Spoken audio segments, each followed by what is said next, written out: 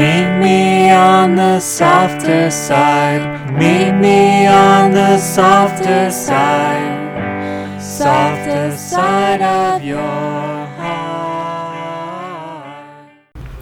Hi there, and welcome to the Skylight Books author reading series. You can find out about this and all of our other author events at www.skylightbooks.com, where you can also browse our inventory as well as order books online. You can also follow us on Twitter or even be our friend at facebook.com.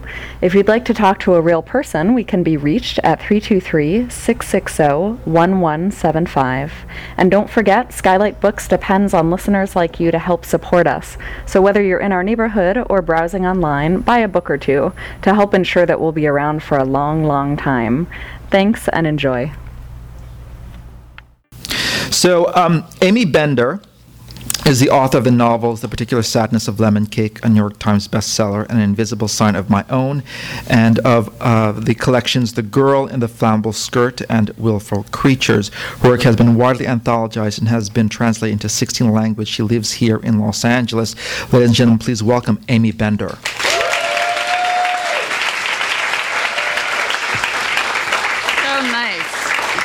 Thank you, Noel. Thank you all for coming. What an amazing crowd of people. I feel honored. This is like my first night out in months. And it felt really hard to manage it. So I feel really happy to be here, and it's okay. It's working. I was going to say something else I can't remember. And thanks to Skylight, it's a great bookstore, as you all know. A great gift to Los Angeles. So I'm going to read a story in here and then answer questions and talk and have time to sign and everything. But I have to leave at 9:30 because I've been going to bed at 9. And I really feel like if I don't go to bed before like 10:30, tomorrow is going to be so hard. So it's a very careful equilibrium at the moment. This story came from, there's a magazine called Black Book, and they paired writers and artists, and they kind of said you could pick a painting by this artist and write a story about the painting. And there was an artist named Amy Cutler who I'd already spoken to and really liked her work, and I got to pick a painting of hers, and the one I picked was called Tiger Mending, so she started me out with the fantastic title, and then the idea was just to write a story. And I think Black Book still exists. Does anyone know for sure? Yeah, it does. Yeah, good. Because it was very nice for a glossy magazine to be investing time into pairing writers and artists and supporting both, because that doesn't happen as much anymore, as we all know. So the story is called Tiger Mending. And I recommend looking up the painting online at some point because it's a really, really beautiful image. It gave me a lot just from the get-go. My sister got the job. She's the overachiever, and she went to med school for 2 years before she decided she wanted to be a gifted seamstress. What? They said on the day she left. A surgeon, they told her. You could be a tremendous surgeon. But she said she didn't like the late hours. She got too tired around midnight. She has small motor skills better than a machine. She'll fix your handkerchief so well you can't even see the stitches, like she became one with the handkerchief. I once split my lip jumping from the tree, and she sewed it up with ice and a needle she'd run through the fire. I barely even had a scar, just the thinnest white line. So, of course, when the two women came through the sewing school, they spotted her first. She was working on her final exam, a lime-colored ball gown with tiny diamonds sewn into the collar, and she was fully absorbed in it, constructing infinitesimal loops while they hovered with their severe hair and heady tree smell, like bamboo, my sister said, watching her work. My sister's so steady she didn't even flinch, but everyone else in class seized upon the distraction, staring at the two Amazonian women, both 6 feet tall and strikingly beautiful. When I met them later, I felt like I'd landed straight inside a magazine ad. At the time, I was working at Burger King as block manager. There were 2 on the block. And I took any distraction offered me and used it to its hilt. Once, a guy came in and ordered a Big Mac, and for 2 days I told that story to every customer, and it's not a good story. There's so rarely any intrigue in the shabberdash world of burger warming. You take what you can get. But my sister was born with supernatural focus, and the two women watched her and her alone. Who can compete? My sister's won all the contests she's ever been in, not because she's such an outrageous competitor, but because she's so focused in this gentle way. Why not win? Sometimes it's all you need to run the fastest, or to play the clearest piano, or to ace the standardized test, pausing at each question until it has slid through your mind to exit as a penciled-in circle. In low, sweet voices, the women asked my sister if she'd like to see Asia. She finally looked up from her work. Is there a sewing job there? They nodded. She said she'd love to see Asia. She'd never left America. They said, well, it's a highly unusual job. May I bring my sister, she asked. She's never traveled either. The two women glanced at each other. What does your sister do? She's manager of the Burger Kings down on 4th. Their disapproval was faint but palpable, especially in the upper lip. She would simply keep you company, they asked. What we are offering you, they said, is a position of tremendous privilege. Aren't you interested in hearing about it first? My sister nodded lightly. It sounds very interesting, she said, but I cannot travel without my sister. This is true. My sister, the one with that incredible focus, has a terrible fear of airplanes. Terrible, incapacitating. The only way she can relax on a flight is if I am there, because I am always having some kind of crisis, and she focuses in and fixes me and forgets all her own concerns. I become her ripped hemline. In general, I call her every night and we talk for an hour, which is 45 minutes of me and 15 minutes of her stirring her tea, which she steeps with the kind of Zen patience that would make Buddhists sit up in envy and then breathe through their envy and then move past their envy. I'm really, really lucky she's my sister. Otherwise, no one like her would ever give someone like me the time of day. The two Amazonian women, lousy with confidence, with their ridiculous cheekbones and these long yellow print dresses, said okay.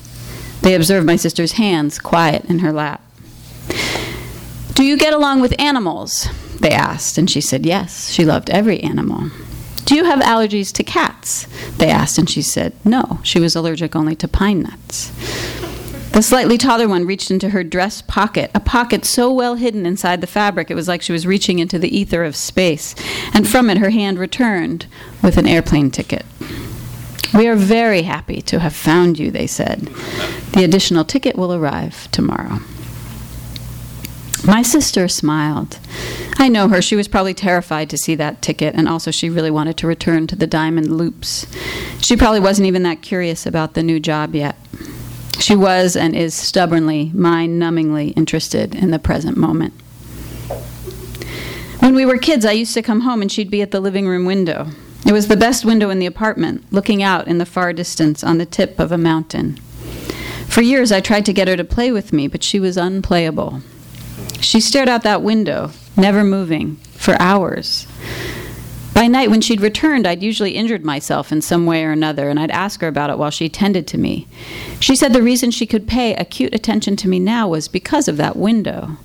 It empties me out, she said, which scared me.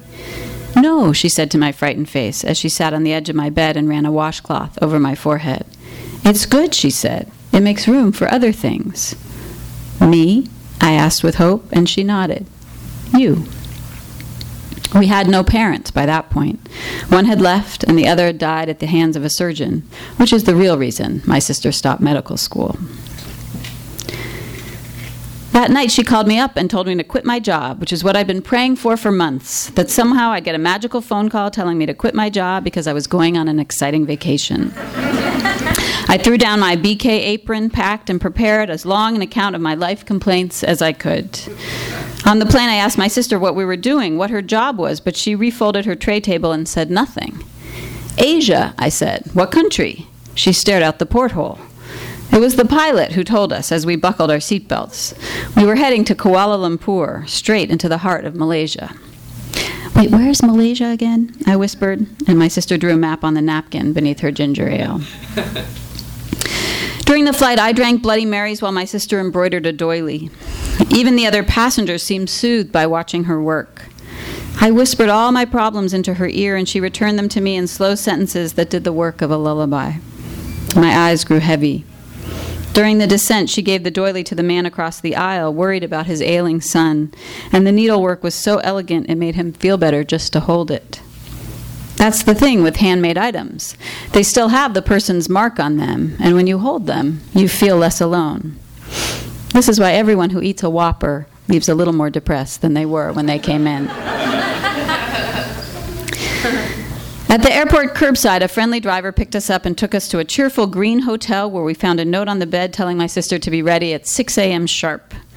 It didn't say I could come, but bright and early the next morning, scrubbed and fed, we faced the 2 Amazons in the lobby who looked scornfully at me and my unsteady hands. I sort of pick at my hair a lot. And she asked my sister why I was there. "Can't she watch?" she asked, and they said they weren't sure. She, they said, might be too anxious. "I swear I won't touch anything," I said. "This is a private operation," they said. My sister breathed. "I work best when she's nearby," she said. "Please."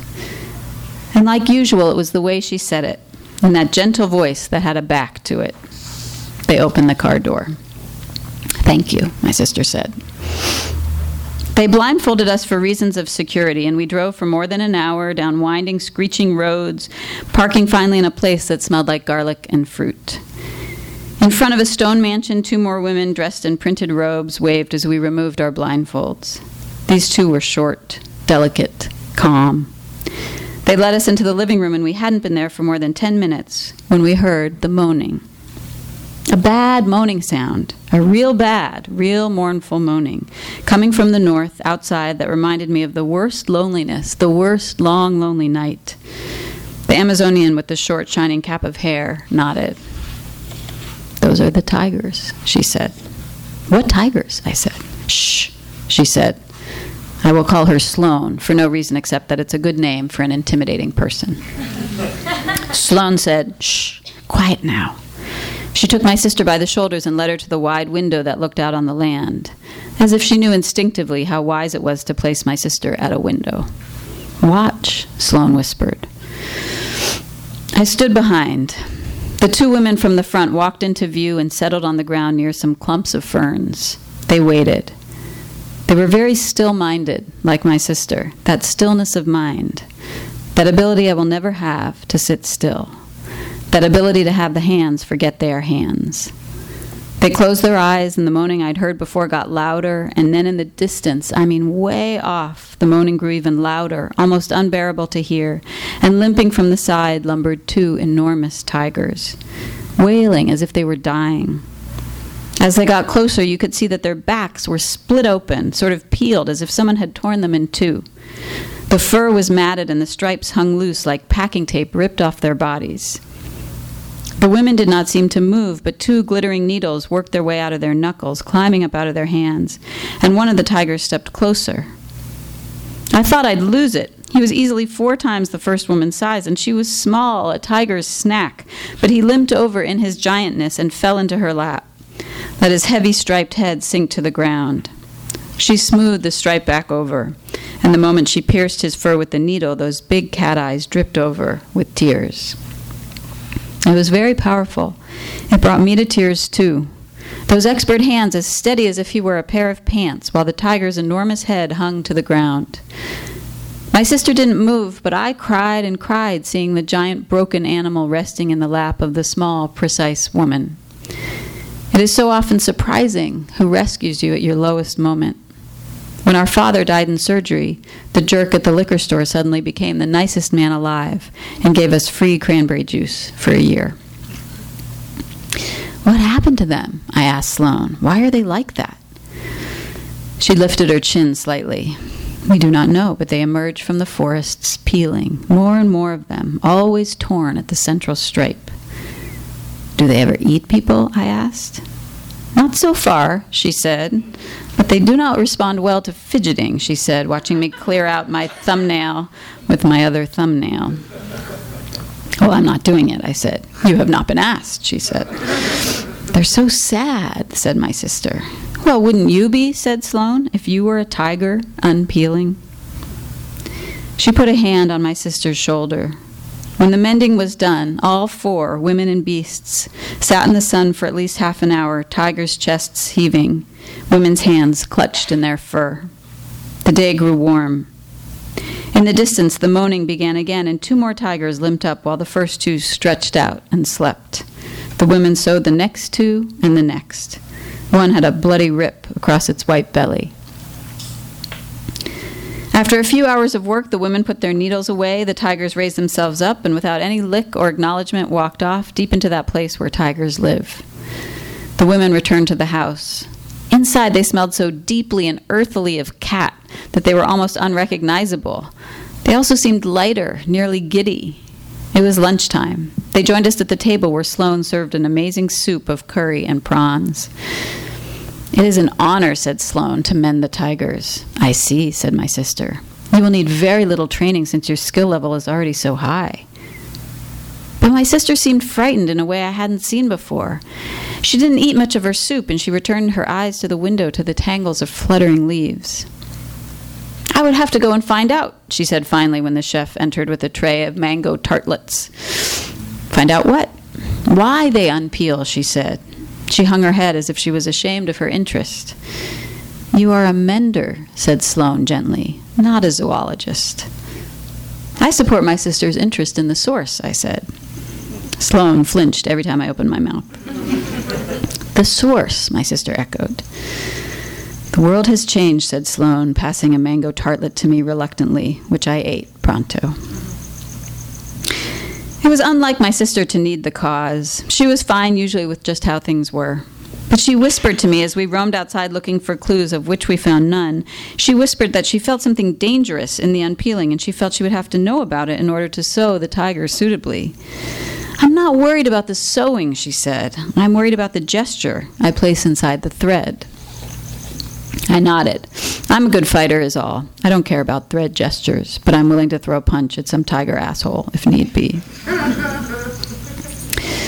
We spent the rest of the day outside, but there were no tigers to be seen. Where they lived was somewhere far, far off, and the journey they took to arrive here must have been the worst time of their lives, ripped open like that, suddenly prey to vultures and other predators, when they were usually the ones to instill fear. We slept that night at the mansion, in feather beds so soft I found them impossible to sleep in. Come morning, Sloane had my sister join the 2 women outside, and I cried again, watching the big tiger head at her feet while she sewed with her usual stillness. The 3 together were unusually productive, and sewn tigers piled up around them. But instead of that giddiness that showed up in the other women, my sister grew heavier that afternoon, and she said she was sure she was doing something wrong. "Oh, no," said Sloane, serving us tea. "You were remarkable." "I am missing something," said my sister. "I'm missing something important." Sloane retired for a nap, but I snuck out. I had been warned, but really they were treating me like shit anyway. I walked a long distance, but I'm a sturdy walker, and I trusted where my feet went, and I did not like the sight of my sister staring into her teacup. I did not like the feeling it gave me of worrying. Before I left, I sat her in front of the window and told her to empty herself, and her eyes were grateful in a way I was used to feeling in my own face, but not accustomed to seeing in hers. I walked for hours, and the wet hair clung to my shirt and hair. I took a nap inside some ferns. The sun was setting, and I would have walked all night, but when I reached a cluster of trees, something felt different. There was no wailing yet, but I could feel the stirring before the wailing, which is almost worse. I swear I could hear the dread. I climbed up a tree and waited. I don't know what I expected. People, I guess. People with knives cutting in. I did not expect to see the tigers themselves, jumpy, agitated, yawning their mouths beyond wide, the wildness in their eyes, and finally the yawning so large and insistent that they split their own backs in 2. They all did it, one after the other, as if they wanted to pull the fur off their backs, and then, amazed at what they'd done, the wailing began. One by one they left the trees and began their slow journey to be mended. It left me with the oddest, most unsettled feeling. I walked back when it was night under a half moon and found my sister still at the window. "They do it to themselves," I whispered to her, and she took my hand. Her face lightened. "Thank you," she said. She tried to hug me, but I pulled away. "No," I said, and in the morning I left for the airport. Thanks.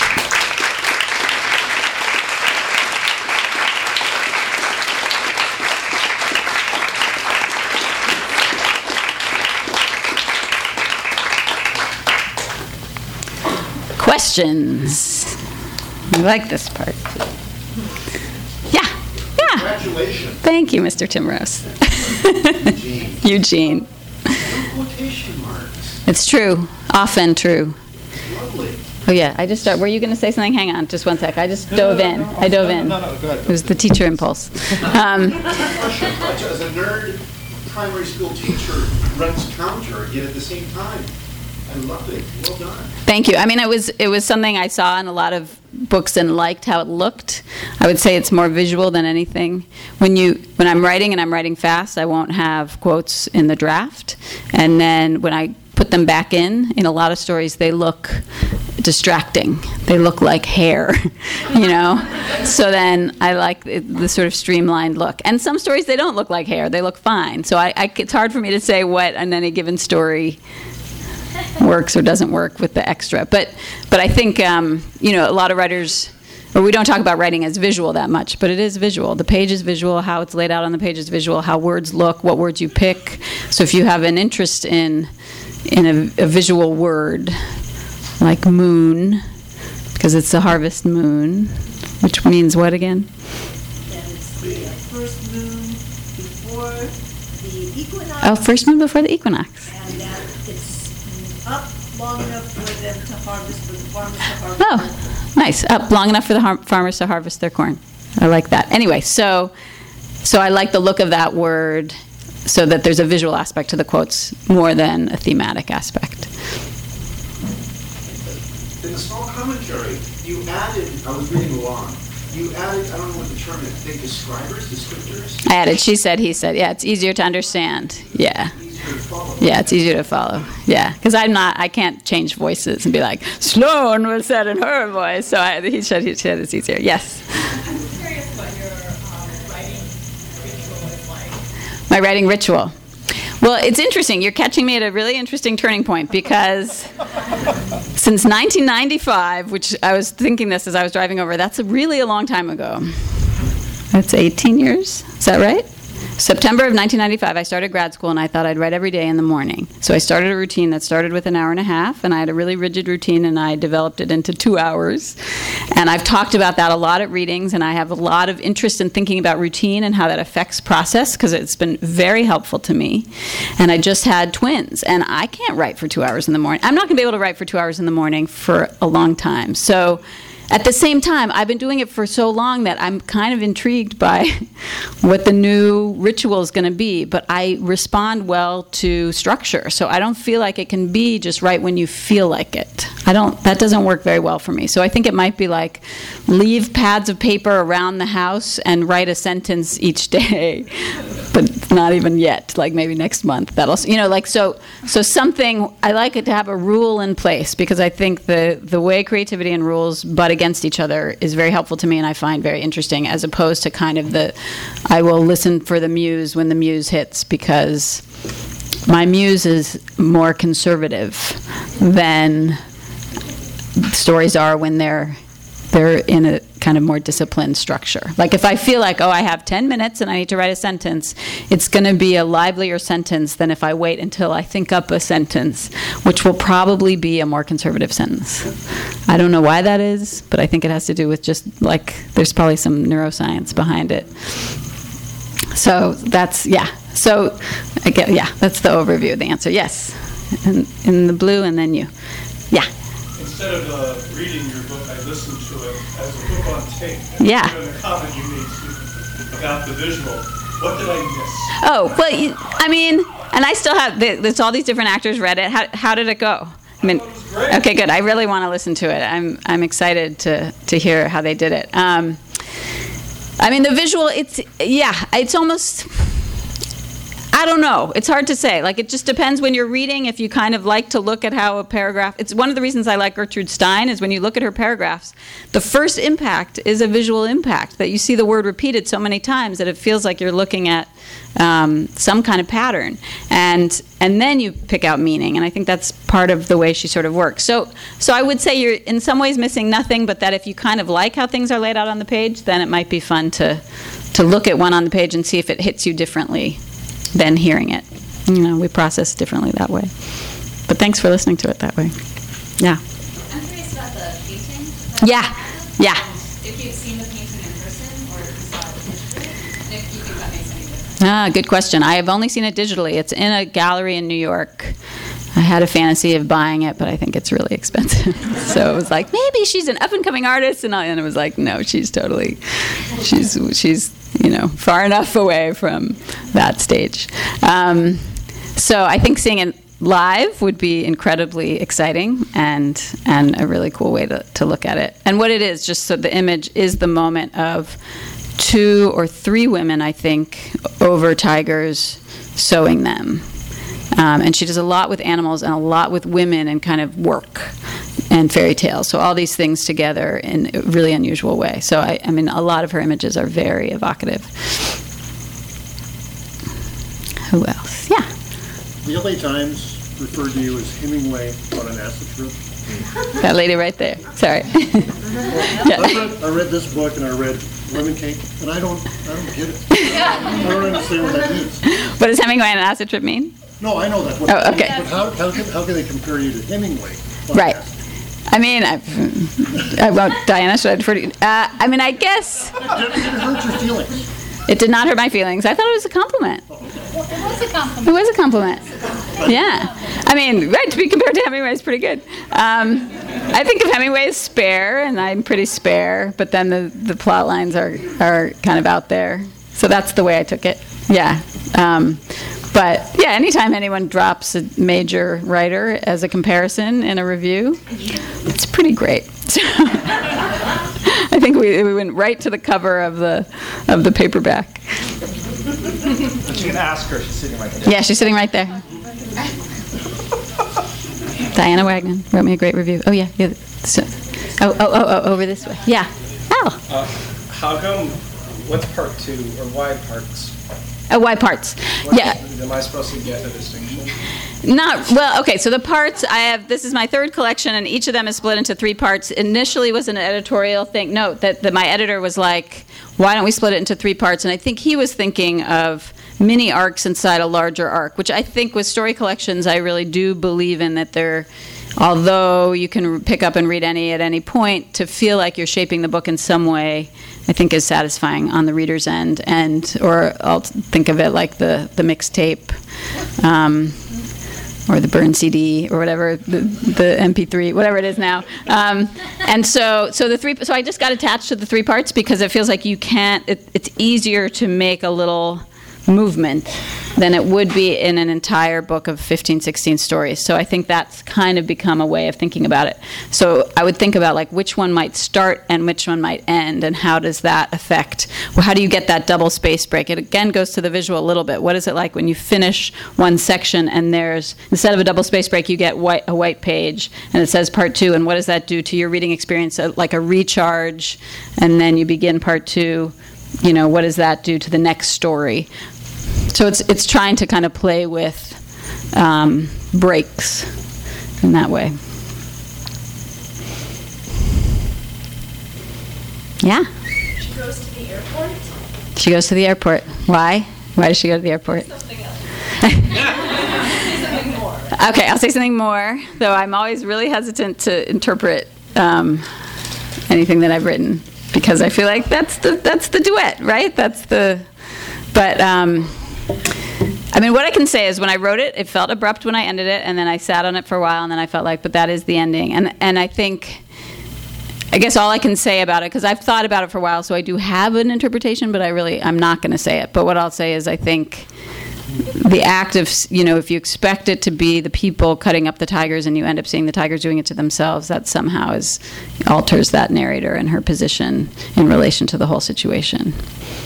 So that's what I'll leave you with. But you can totally disagree and make a different reading of it, and that's fine with me. Yeah.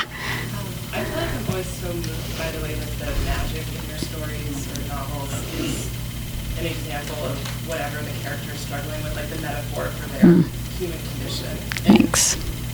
But I wonder, do you think about it that way? Like if you were writing about a character, say, that was dealing with grief, would you think what is the metaphor or the magical element that would best exemplify that, or is that just too rigid?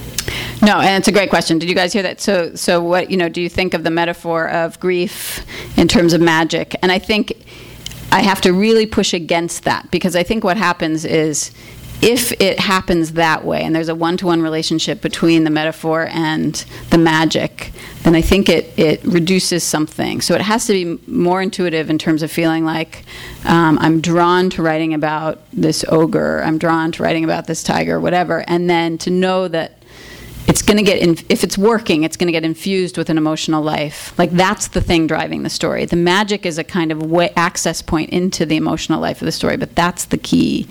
That's the only reason the story is working. But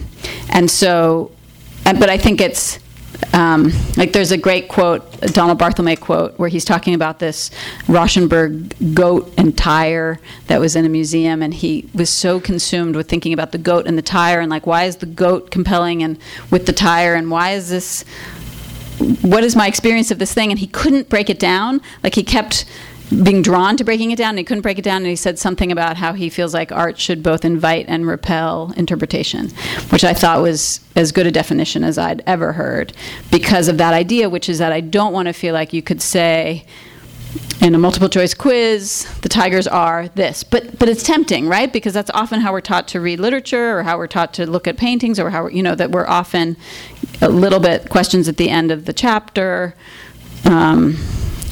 Good man is hard to find. The misfit is, whatever. And Flannery O'Connor is a great teacher on this, right? Because she's sort of like, no, you can't do that. So instead to think of like being drawn to the meaning, but also not being sure what the meaning is yourself, but to feel somehow an engagement with the piece so that the emotion is in there, but you may not know exactly how it fits, what it means. But I think, for me, the meaning is less crucial in the writing process, and I feel like if the story works, I'll understand the meaning later. And I feel like a reader who likes that kind of reading experience will chew on it and understand the meaning in their own way, and some readers will not go for that, and that's okay too. Sure. Yeah? Can you talk about writing short stories versus novels in your process? Do you outline, or how does that work? Sure. So I don't outline. I've tried to outline, but it's never worked for me. So short stories feel, short stories have more, you can skip time. I think you can skip time in a novel too, but I think in short stories you can you can sort of race towards an end. And with a novel, I think in order to develop, you have to keep opening up a scene. You have to keep, widening and finding out more and more. In short stories, I don't think you can kind of close things down and suddenly be like, she left for the airport, like that's not a novel move. Like you can't do that. And so initially I feel like that was very much more my instinct, and then I think it's been something to kind of try to experiment with, of that idea of learning how to write a scene and developing a scene and letting that scene give birth to another scene, and then not outlining, but having then piles and piles of scenes, and then starting to think of what a shape might be that the best scenes work toward, basically. Because I think that, the way that I'll teach and the way that I think about writing is that if you follow the language or you follow the work itself, it will, like where the work is alive and interesting, it will form a structure.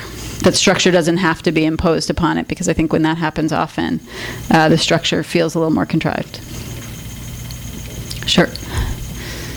Donna. I was thinking about what you were saying a minute ago about meaning and trusting intuitively the story will have its meaning, and you can think about it later. But do you ever feel like sometimes the meaning is becoming really too clear to you as you're writing, and you have to get out of your way somehow? Yeah, I mean, I think it relates to your question, which is like, what if you start to see a symbol as a symbol and you start to unpack it? And I mean, someone once was like, they throw a random thing in the story to kind of get the brain off its analytical mode, which I think is an interesting tactic, to say like, suddenly a rabbit. Boom. And because your mind, my mind, I really believe in all that kind of unconscious structure, so I don't feel like you pick things at random. I think you pick something that is a little buried. And so, and that the ultimate story or novel position is to kind of know what you're doing and to kind of not know what you're doing, and that's a very productive space to be in when you're writing. So yeah, I think if you start to think that you know what something is, this is tangential, but it's the same thing, which is that George Saunders does this beautifully. As soon as you smell the meaning, you put it in the story immediately. So let's say you're writing the story and there's the symbol of a whatever. Give me something. Someone. A cat. Okay. And you start to be like, the cat is the symbol for grief, right? And then you put that in the next sentence. And George Saunders does this time and time again, where I'll be reading a story and I'll start to be like, oh, it's a story about this. And then it's the next sentence, which takes the ground out from under me as a reader. And suddenly I feel like, what's going to happen next? And there's something wonderful about that. Instead, it's the same as if you think you know the ending and you feel like you're writing towards the ending and you feel like, okay, I know the ending, and then it starts to feel really predictable. Then just move up the ending. Because as soon as you move up the ending, the story refreshes itself and you're like, I have no idea what's going to happen. So I think it's continually taking ground out from under your feet in that way and seeing like, okay, I've now declared that the cat is grief. Murakami does this a lot too. He'll be like, here are some things that are happening in the story. Right now we have this, and you're like, okay, I've been noticing that too. And he's like, okay, now on to the next scene. And you're like, what are we doing here? And then you don't know what's going on. But it really feels like it's kind of a nod to himself and the reader of saying like, I don't really know where I'm going, but I know that you're smart and I know that you're thinking about things too. But I also know that it's bigger than that. It's bigger than just this cat equals grief. One more question. We're wrapping up. I'll be up till midnight. Yeah. Yes. I was wondering, in your short story collection, if there was one story that was particularly difficult to get to fruition. If there was one story in this collection, well, the Red Ribbon, which is the second story, I've been working on that story for so long. So it took me a long time to get the ending. I started that story 20 years ago with the idea of a woman asking her husband if he would pay her for sex. So I liked that idea, but it was like 8 pages, and then it developed into 15 pages, and it scaled back. Like it just kept changing, and then the whole Red Ribbon idea came in. So that one has just taken a while, I think, to settle into itself. And it often will happen, too, that I'll just get frustrated with the story and I'll put it aside, sometimes for like a couple of years. But then it's really nice when you go back, like on a writing day in that 2-hour block, when I would be like, I have to do something in the 2-hour block, I would, go and scour, find all the old files. And there would be something like a story like that, and I'd read it because I'd need to entertain myself because I'm so bored because it's in the 2 hours, and I'd be like, this is better than I thought, which is really, it's the same thing. It's the opposite. The mirror image is you have a brilliant writing day and the next day you look and you're like, it actually sucks. Like that's the bad side. But then the nice one is you're like, oh, this story doesn't work. And then you look and you're like, it's actually way better than I thought. So that can be, that's why you shouldn't throw stuff away. And that was, I think, one that kind of kept returning back. And it's nice that it's finally in a book 20 years later. Thank you for coming.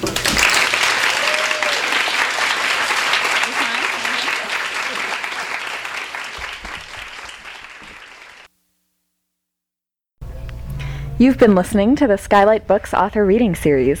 Don't forget that you can check out this and all of our other great podcasts at www.skylightbooks.com. Today's music was provided by Fragile Gang. You can check them out at MySpace, Facebook, and the iTunes Music Store. Thanks for stopping by, and we hope to see you soon.